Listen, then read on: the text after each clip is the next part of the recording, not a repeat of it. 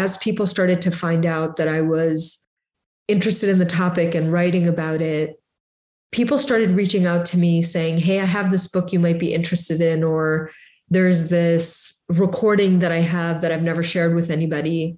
And we started getting packages in the mail, and people would, when I'd meet people, they'd share rare books or rare documents or give me suggestions for reading or who to talk to. And really, it just became this collection of data. It became this collection of information that I had. And I started compiling it sort of as a document to understand it in chronological order, what was going on, what happened, for my own clarity. And then people started asking to read it, and that's sort of how it became a book. I don't think I started out with the intention of it being a book.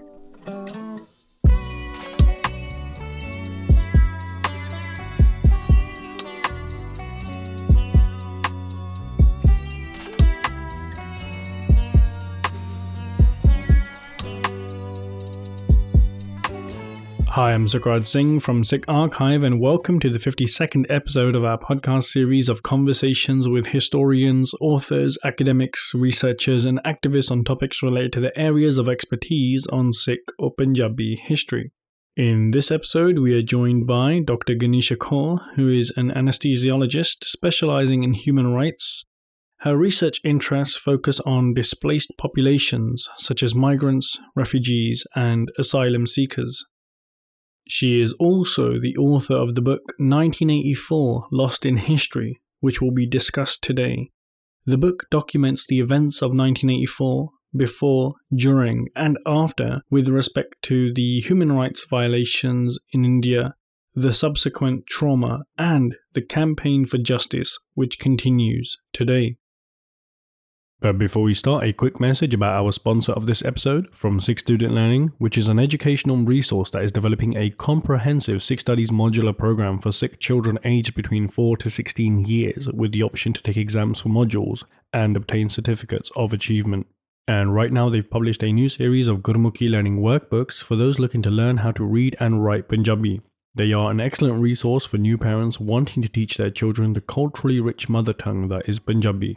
You can find them at www.sikhstudentlearning.co.uk. But now, back to the podcast that we have planned for you today.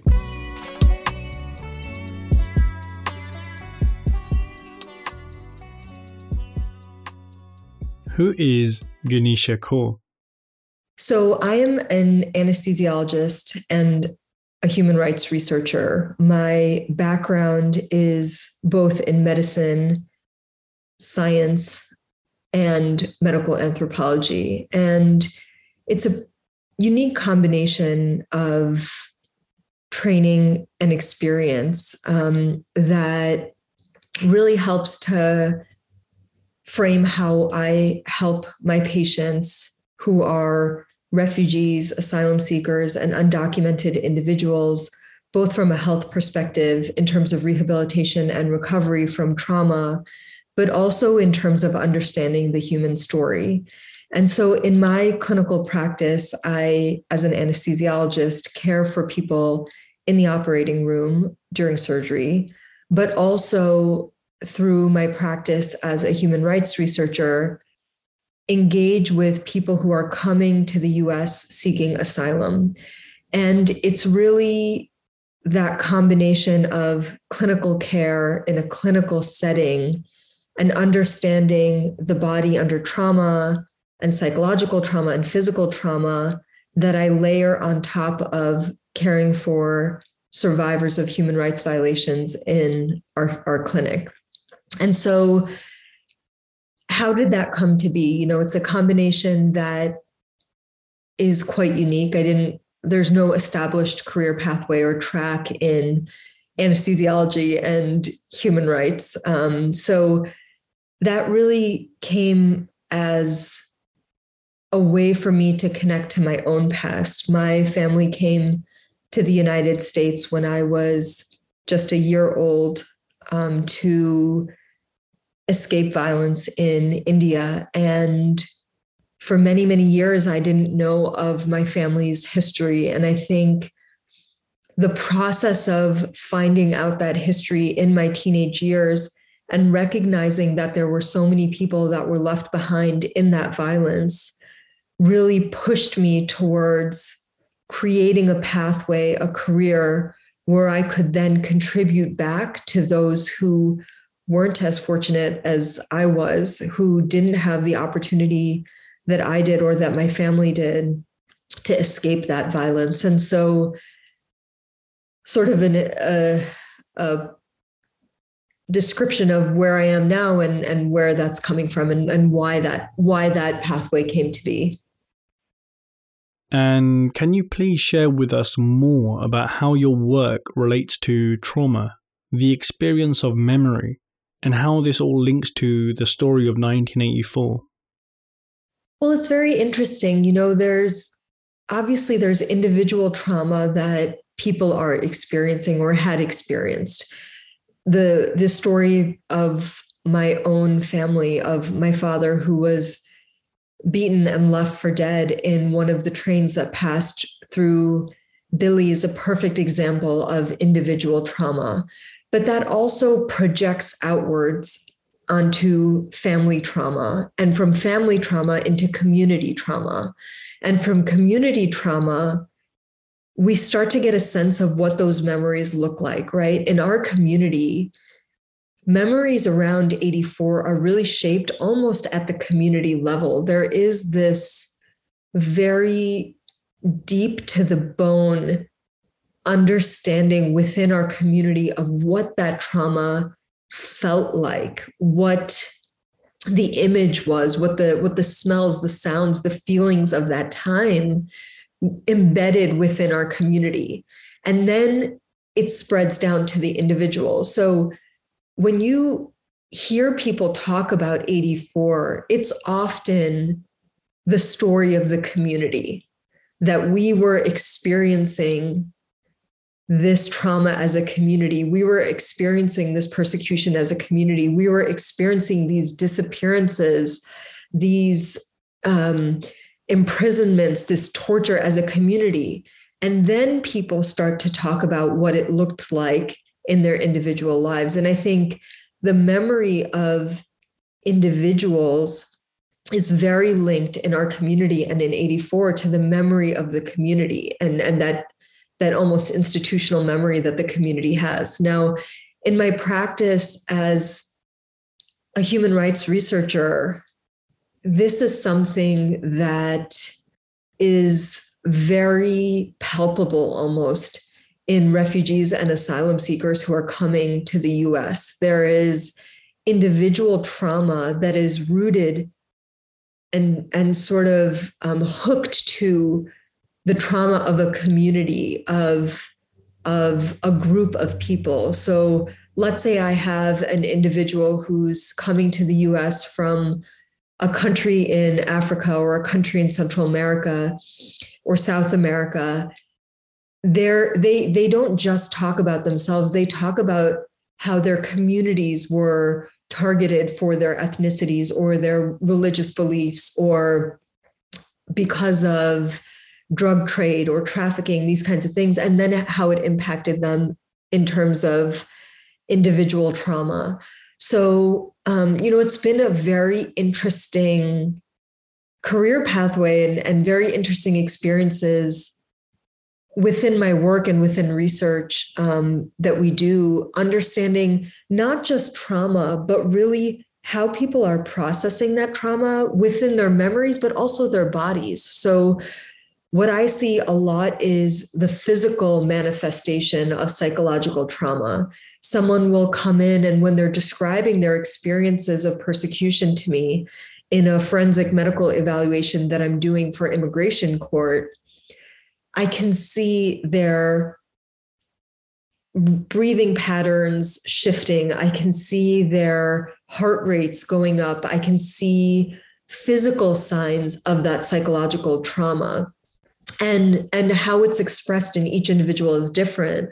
But that's something that we notice across our community, and how memory shifts and changes based on that sort of physical feedback and those physical reactions. So I think it's one thing we know, there's a lot of research to be done in the field of trauma, and trauma studies, and particularly with refugees, migrants, people who have been persecuted.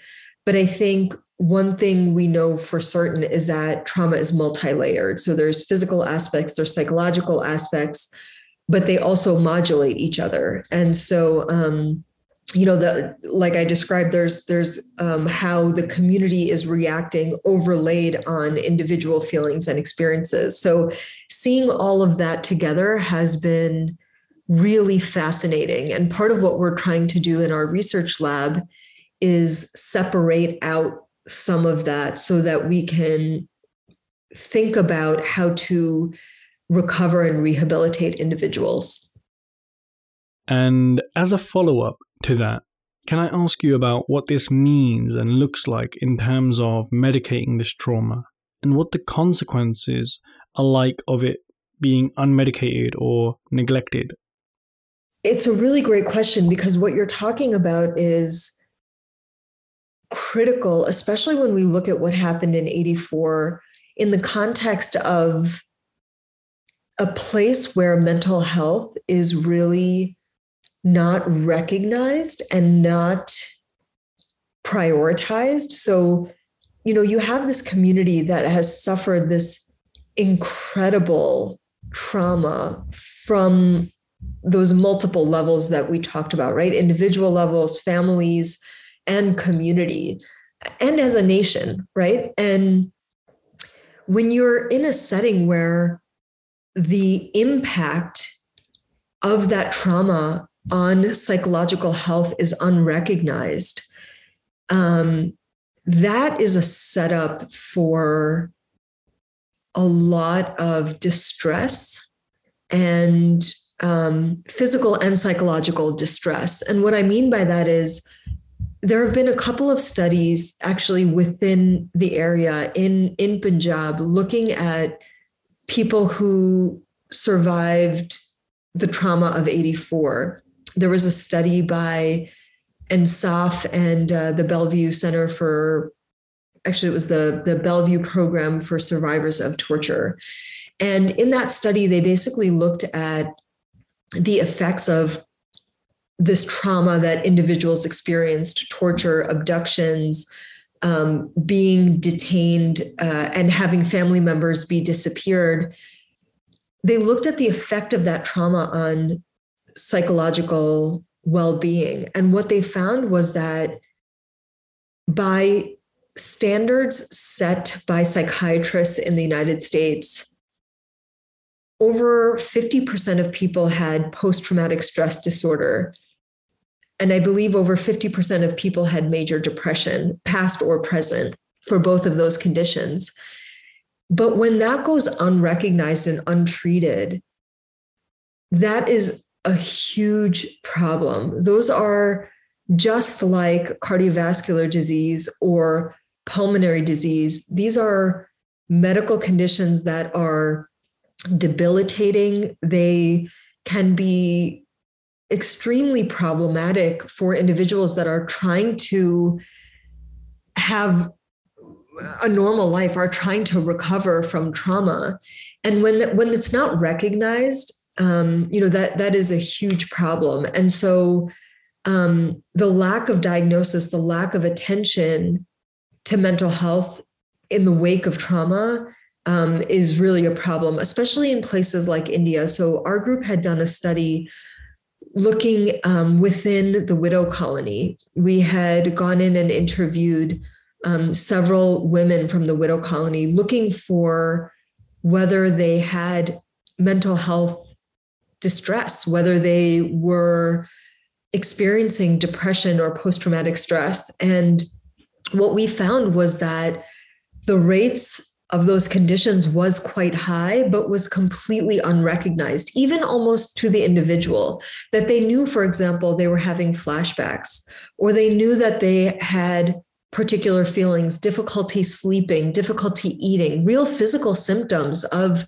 these psychological conditions, but they didn't have the words necessarily to describe that they were mental health illnesses, because that's just not acceptable. So going back to that study from Physicians for Human Rights, I think, and the Bellevue Program for Survivors of Torture and INSAF, when they were interviewing people, they found that family members basically were categorizing people who had PTSD or depression or some psychological manifestation of their trauma.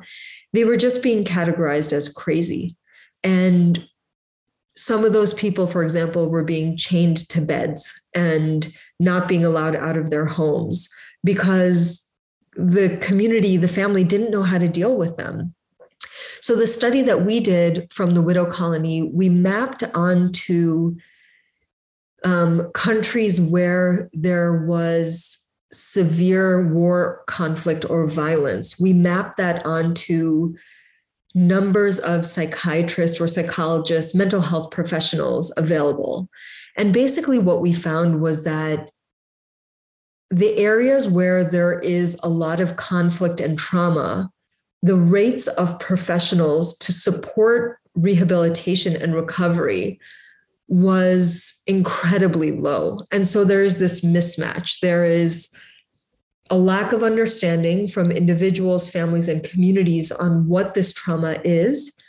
That results in a lack of diagnosis. And even when it is diagnosed, there aren't providers to actually help with recovery.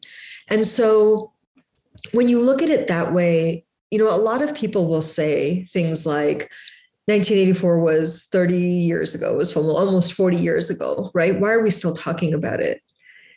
Part of the answer to that question is that trauma is still very much alive. Look at major sources of trauma in the United States, September 11th, right? That is a real palpable individual, community, national trauma.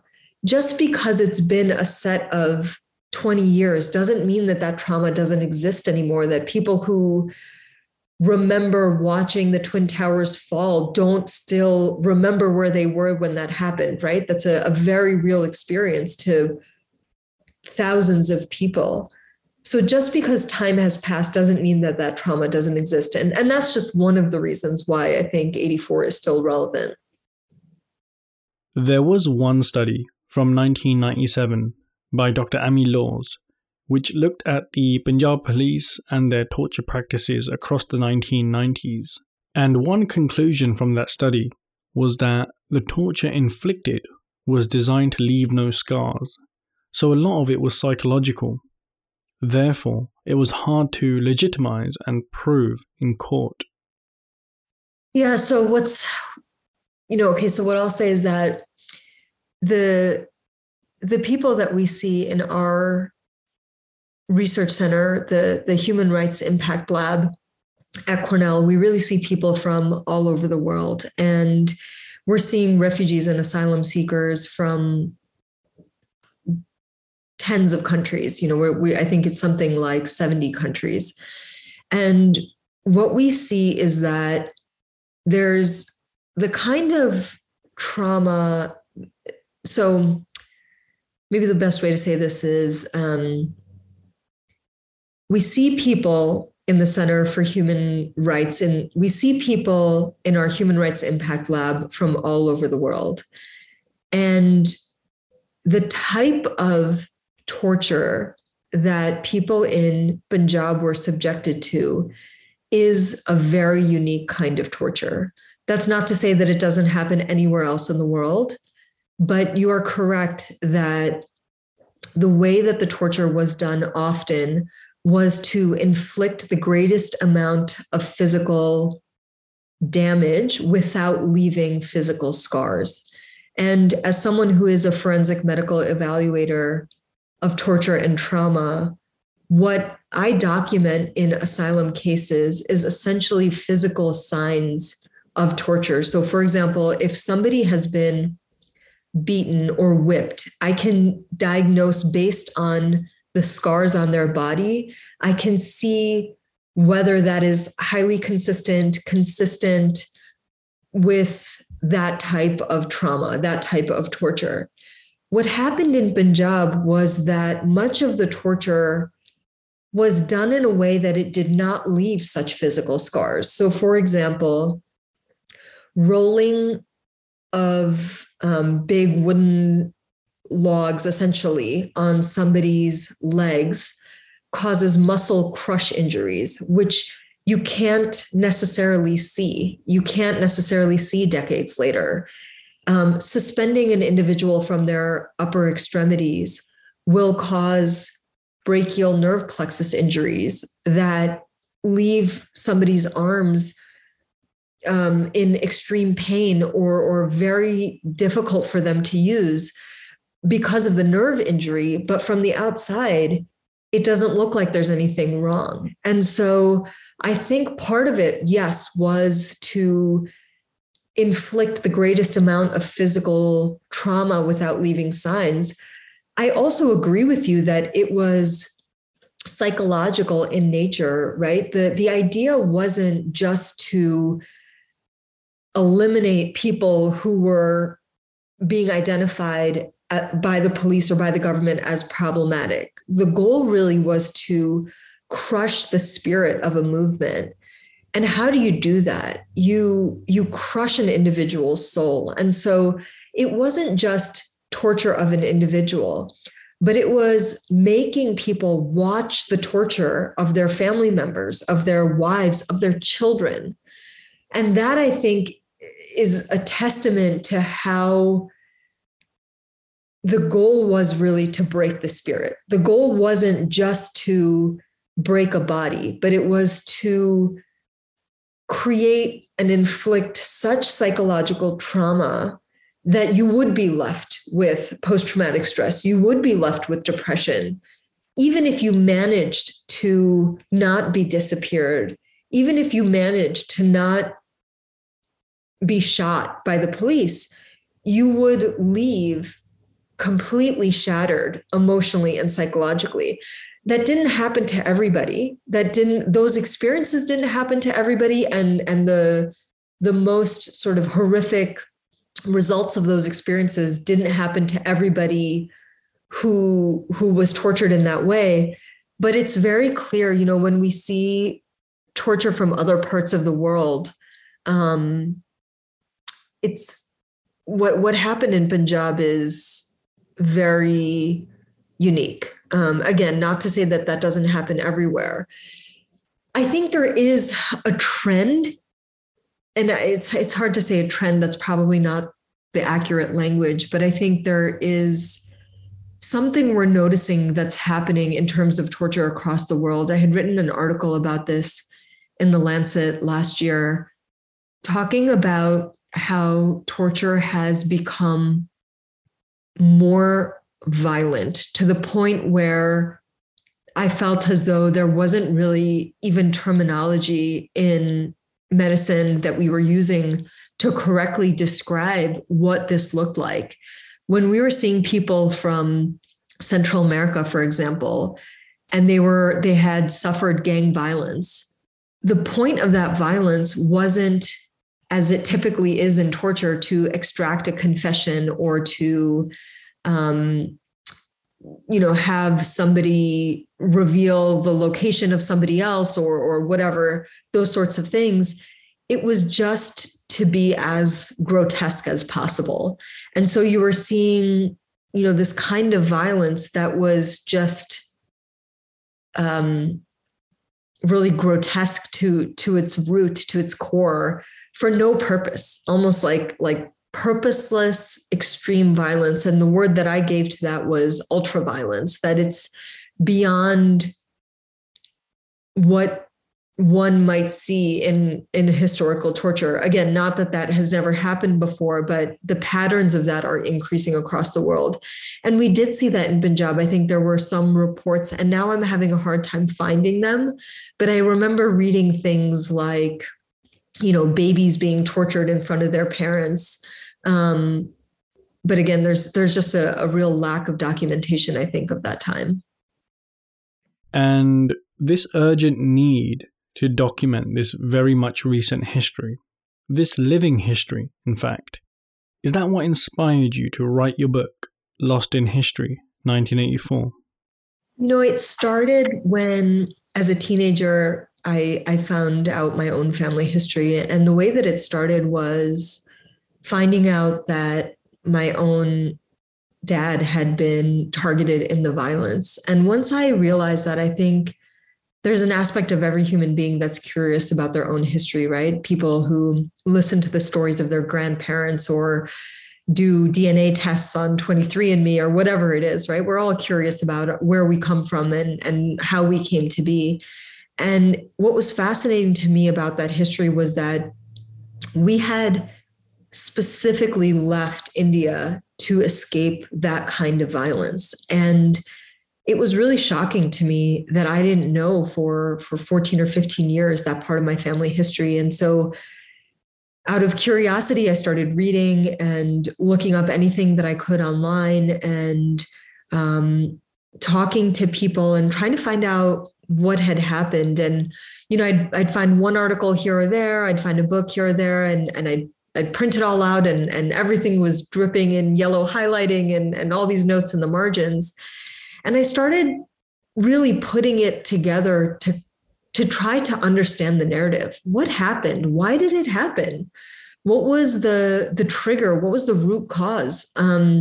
So it really started out as an exploration of my own family history. And then it started to take a life of its own. I think as people started to find out that I was interested in the topic and writing about it, people started reaching out to me saying, hey, I have this book you might be interested in, or there's this recording that I have that I've never shared with anybody. And we started getting packages in the mail, and people would, when I'd meet people, they'd share rare books or rare documents or give me suggestions for reading or who to talk to. And really, it just became this collection of data. It became this collection of information that I had. And I started compiling it sort of as a document to understand it in chronological order, what was going on, what happened, for my own clarity. And then people started asking to read it, and that's sort of how it became a book. I don't think I started out with the intention of it being a book. It was first written when I was a high schooler, so I really had no experience in writing. I had no real on-the-ground knowledge of what had happened. Really, it was just talking to survivors of the time that were then in the US. But the thing that I did have was experience in research. So I had done several years of neuroscience, basic neuroscience research and genetics research. So I knew how to look for factual information, how to use citations responsibly, that if you say something that is not widely accepted or known, that you really have to have a reference for it. And so that's how the format of the book really came to be, how almost every sentence is referenced. It's the work of that research inspiration coming to bear on a more human story. One thing I must say about your book is that it is a book I have bought many times, simply to pass on as a reference bank that illustrates a succinct timeline of the events that unfolded in 1984. And so I wanted to ask you, when you wrote it in this chronological way, was there any conflict with that approach? I.e., some histories are running parallel here and there, or, for example, some topics needed to have more context to explain X, Y, or Z before moving on? Well, first, thank you for, just saying how you use the book. I think the idea was always that it should be a reference guide almost, that it's a starting point for people that you can say, hey, I think this aspect of how the country came to be is really interesting. I want to read a little bit more about that. And you can flip to the back and get a bunch of resources to read, a bunch of other really reliable resources.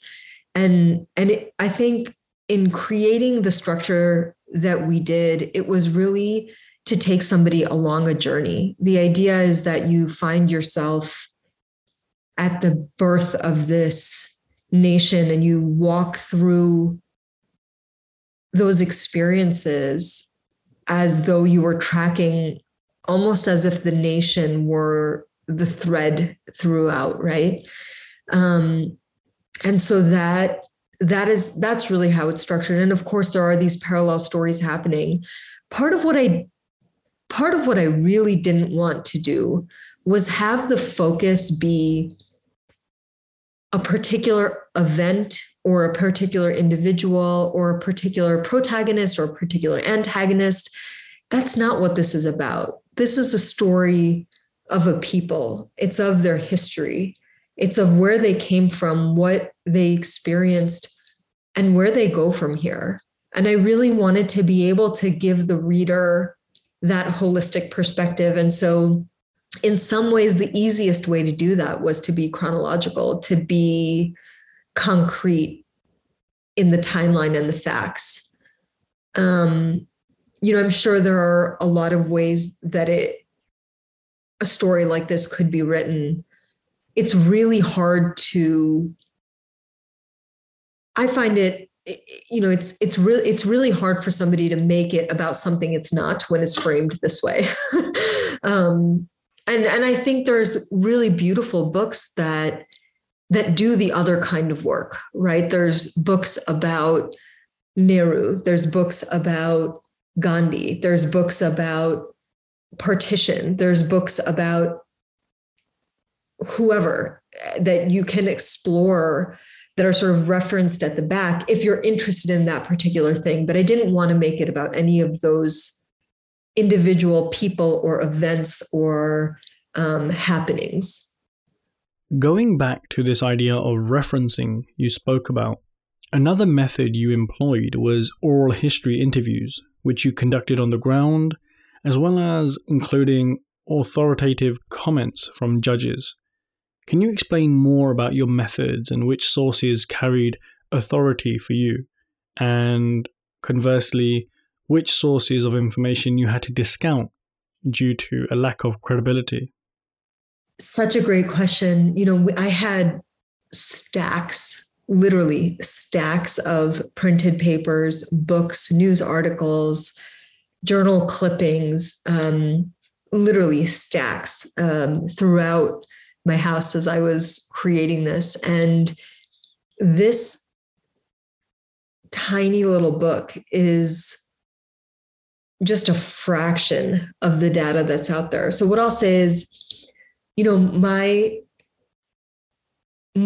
way that I approach this is that you need that authenticity. You need a variety of sources. You need legitimate sources. You need, it can't just be hearsay. It has to be people who were there, first person witness accounts, judges who were looking at these cases, lawyers who were prosecuting. It has to be first person accounts. It has to be really carefully documented. And I think what I do in my practice right now, as a human rights researcher, completely models this, right? The idea is that you need hard facts, you need hard data. So I'll give you an example that relates to my current research.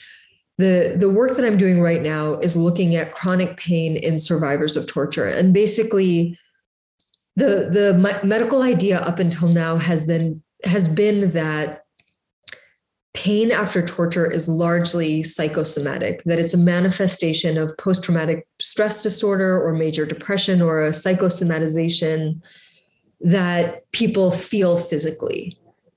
While that is true, people also experience real physical pain. There is, like I described, when you hang somebody from their upper extremities, when you tie their hands behind their back and then you suspend them, they're going to have nerve injuries. And up until now, that has been a near completely neglected field of study, because while it seems really obvious there's no data to show it. And in medicine, nothing is real until it's proven beyond a shadow of doubt. And what my research looks like right now is basically evaluating people who have survived torture and demonstrating that they do have physical pain. Why do I need to demonstrate that? Because countries and healthcare systems will not put resources towards rehabilitating those individuals unless I can put a number on it. If I can't say, 75% of people who have been tortured have physical pain, then nobody is going to put money towards dealing with that physical pain. And so documentation is really important. Factual information is really important. And that was really the spirit behind the documentation that was done in Lost in History. It was to say that these facts are diffused amongst all of this information in all of these stacks of paper that I have. The facts are sort of lost. They're bits and pieces that are scattered around. And so when I was, there's so much information that I didn't put in the book because I didn't feel as though I could cite it well enough. It was sometimes really compelling or moving or riveting accounts or information that I really wanted to include, but I felt I couldn't because I didn't have the right reference. I didn't have the right source. And more than anything, what I wanted to be able to do was sort of plant a flag of this is real. This is not just people talking about their experiences or saying that something happened, but here's hard facts. Here's something that somebody from the other side said. Here's what was documented in a pamphlet that was produced, 2 days after an event. This is not something that I'm digging up 30 years later and claiming happened. And so that was really, really important to me. If I felt that something couldn't be cited, I would rather not say it than put it in there. That's a really, hard thing to do, I think, when you're very emotionally attached to a lot of the material. But the goal was to create something that was really easy to read, really factual, and was a reference guide. So if somebody was interested in learning more about a particular event or person, they could expand outwards.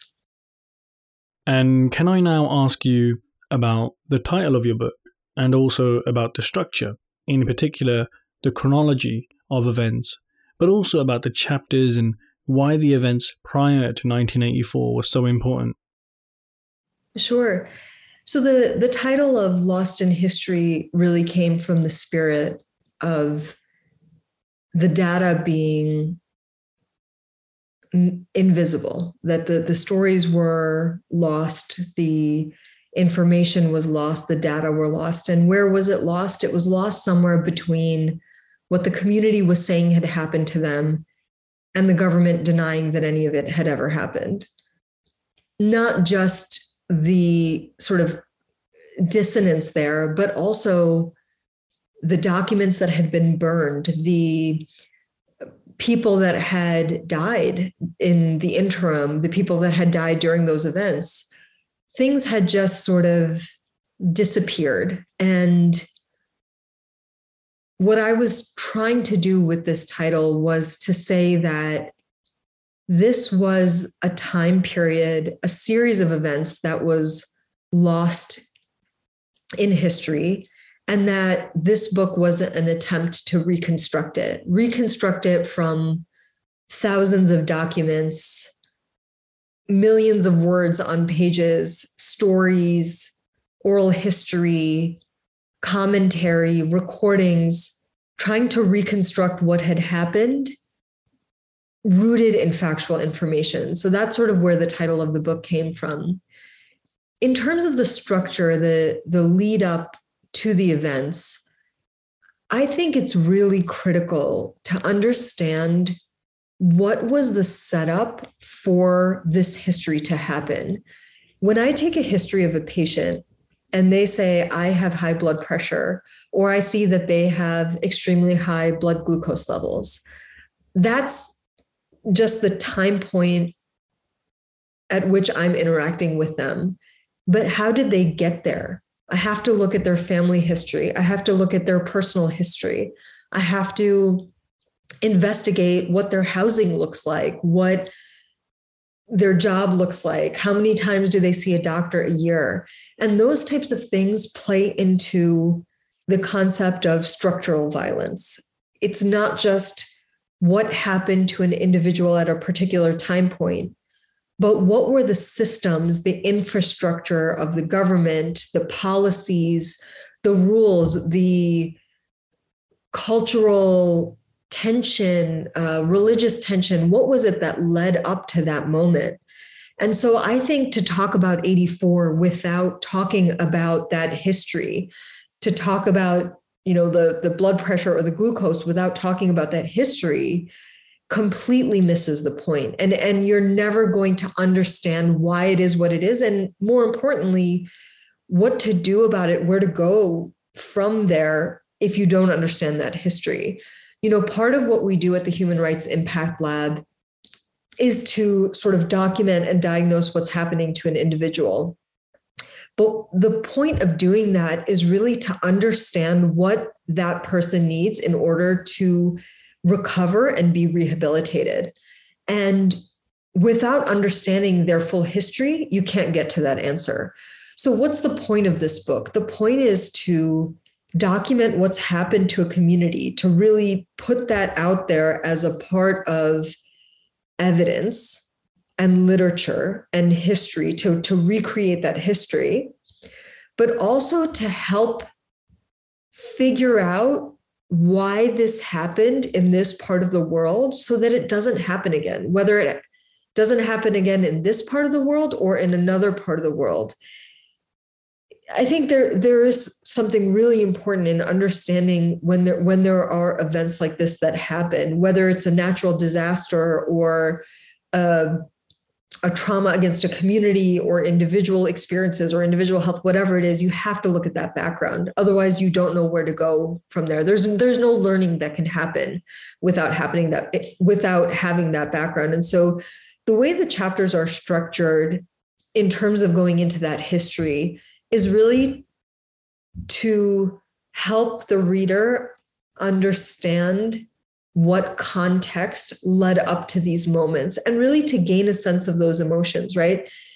If you and I are having a conversation and we start straight away with the meat of what's important, the thing that we want to talk about, we don't have the understanding of each other, the way that the other person talks. We don't have any emotional connection. And so those initial chapters do some of that work. What I wanted was for the reader to understand, why would somebody tolerate being picked up by the police and tortured and then sent back home and picked up again by the police and tortured and sent back home? Why would somebody tolerate that 5 or 10 or 15 or 20 times?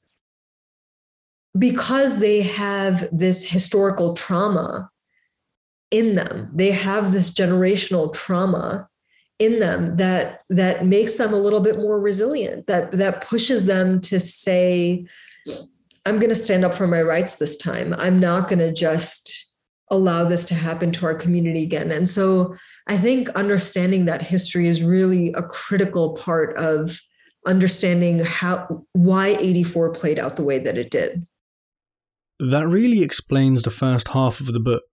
And so then what can we start to see with Bhindranwale and the tensions that are building closer to the time of Operation Blue Star? How did you approach these chapters of the book and the history in terms of research and storytelling? So, I was really trying to not have my own family experiences or emotions drive those chapters. I don't know that I succeeded. I don't think I succeeded overall in the book. And remember, I wrote this when I was in high school. So imagine, a teenager who's just realizing their family history.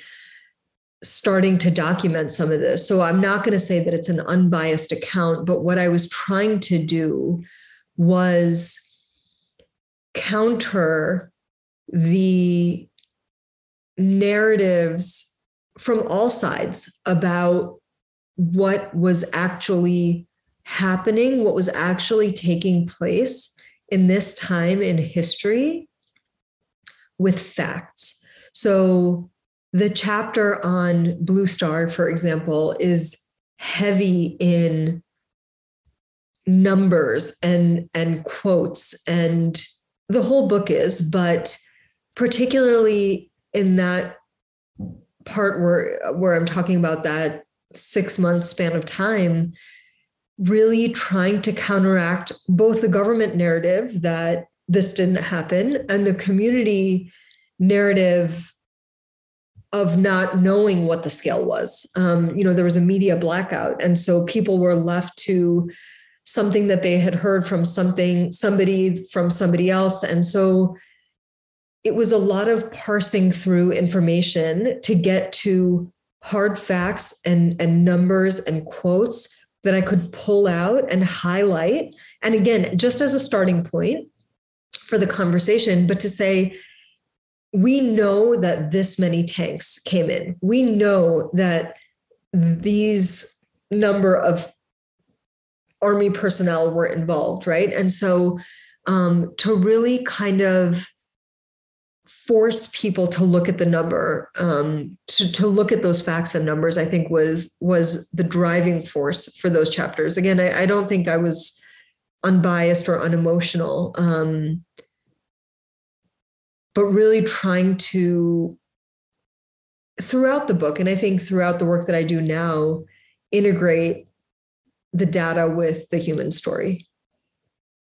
What about the story after the events of 1984? For example, the campaign for justice, especially considering erasure attempts and how India responds to human rights. What was it like researching and writing that part of your book? In some ways, those chapters were actually a little bit easier to write because it was reporting on reports, right? It was sort of reporting on something that was well documented. The harder chapters, I think, were talking about people being tortured or these really emotional stories that people were telling of being picked up and their family members disappeared, or of documenting all of the information, sifting through all of the data from 84 and really figuring out how to put hard numbers there. The last part about lawlessness, I think, in some ways was really the call to action, right? It's to say, look, here's where we are. Here's where we are in terms of reckoning with what has happened. And we, just by presenting this information, it is just blatantly clear that justice has not been done, right? And that there needs to be more, and that it's in some ways the denial of justice is just as bad as the persecution itself. To say that this didn't happen to a community or an individual can be as painful to survivors as losing loved ones. I mean, it's denying somebody's trauma is very impactful and powerful. And so those chapters were really, the goal of that section was really to say that we had some work to do, that here's how far we had gotten and we needed, there needs to be more done. And I think, when we look to countries like Rwanda or South Africa, I mean, no system is perfect, but you see some level of accountability. And I think in the US, what's happening right now in terms of racial justice protests is saying that we're not perfect as a nation, but we're more imperfect when we don't acknowledge the trauma and pain that we've caused.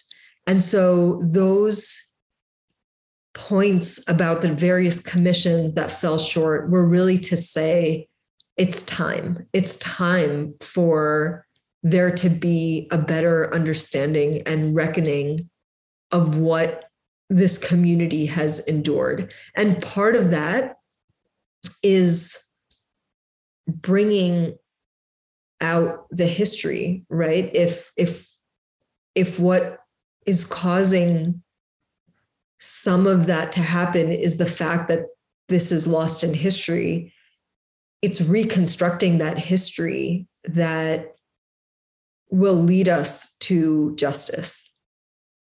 Can you please also explain some of the science of intergenerational trauma and what this means for our community? So intergenerational trauma, I think with all things in science, there's more work to be done, but there's good evidence. There's strong scientific evidence that there is intergenerational trauma and that what happens to one family member can be carried throughout generations. Whether that happens through, for example, DNA methylation, where the DNA itself is not changed, but environmental factors influence how the DNA is expressed. To the extent to which that happens, I think is still being investigated. There's a lot of research being done on epigenetics. Our lab group does some of that research. We're just starting to do some of that research, looking at, for example, when, let's say, for example, an individual comes to the US seeking asylum and they're separated from their family members. Let's say a parent is separated from a child. What kind of epigenetic fallout is there from that separation? So understanding how trauma is transmitted through generations. So the short answer is essentially we know that that happens to some extent, but there's more research to be done to figure out to what extent does it happen, but also can it be mitigated? Can it be reversed?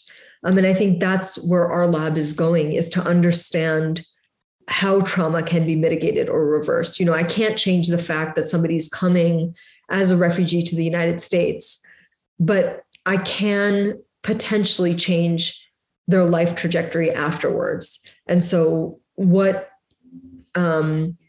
changes do we need to make to our policies or our healthcare or whatever so that rehabilitation and recovery happens most effectively? So that's the sort of intergenerational trauma aspect of it. And do you, as a researcher, also go through sessions of debriefing to address any secondary trauma that may be inflicted upon you as a result of your research? So I think, there's a lot about vicarious trauma, about how an individual might carry the weight of their work or their life experiences. Many people think of that as individual trauma, right? A firefighter who's rescuing a child from a burning building and can't save them, or we're seeing that a lot with COVID, trauma from having to care for really sick patients in the hospital. So vicarious trauma is a very real thing. I think it has very real physical and psychological effects. In my work, we train students and faculty who are learning to become trauma evaluators or forensic medical evaluators, or who are going to work in our lab, on how to deal with those kinds of things, how to deal with that weight. It's not perfect. I think, bearing the weight of another human being's trauma is a lot, but I think there's also some resiliency that's born through that, right? You see these profoundly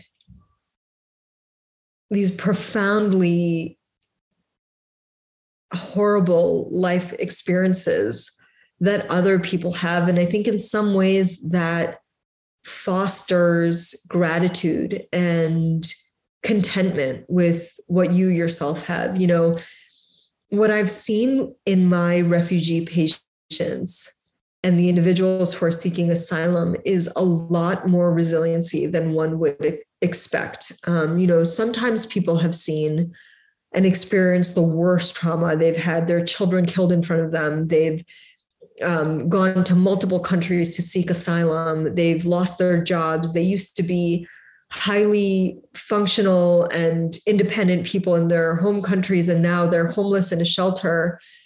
But more often than not, what I see is that people are stable and thankful and kind and full of grace. And the source of that, I think, is different for different people. But when you see somebody who has experienced so much trauma in their life and they are stable and thankful and kind, it really sort of puts your own life challenges into perspective. That's not to say that it's not difficult being a doctor or having mounds of research paperwork or, you know, sleep training a toddler or whatever it is. All those things can still be challenging, but you see people's life experiences, and I think it sort of neutralizes your own life experiences. And so for me, and I'm only speaking about that as an individual, you know, for me, I think there's a lot of strength that I get from those patients and from doing this kind of work.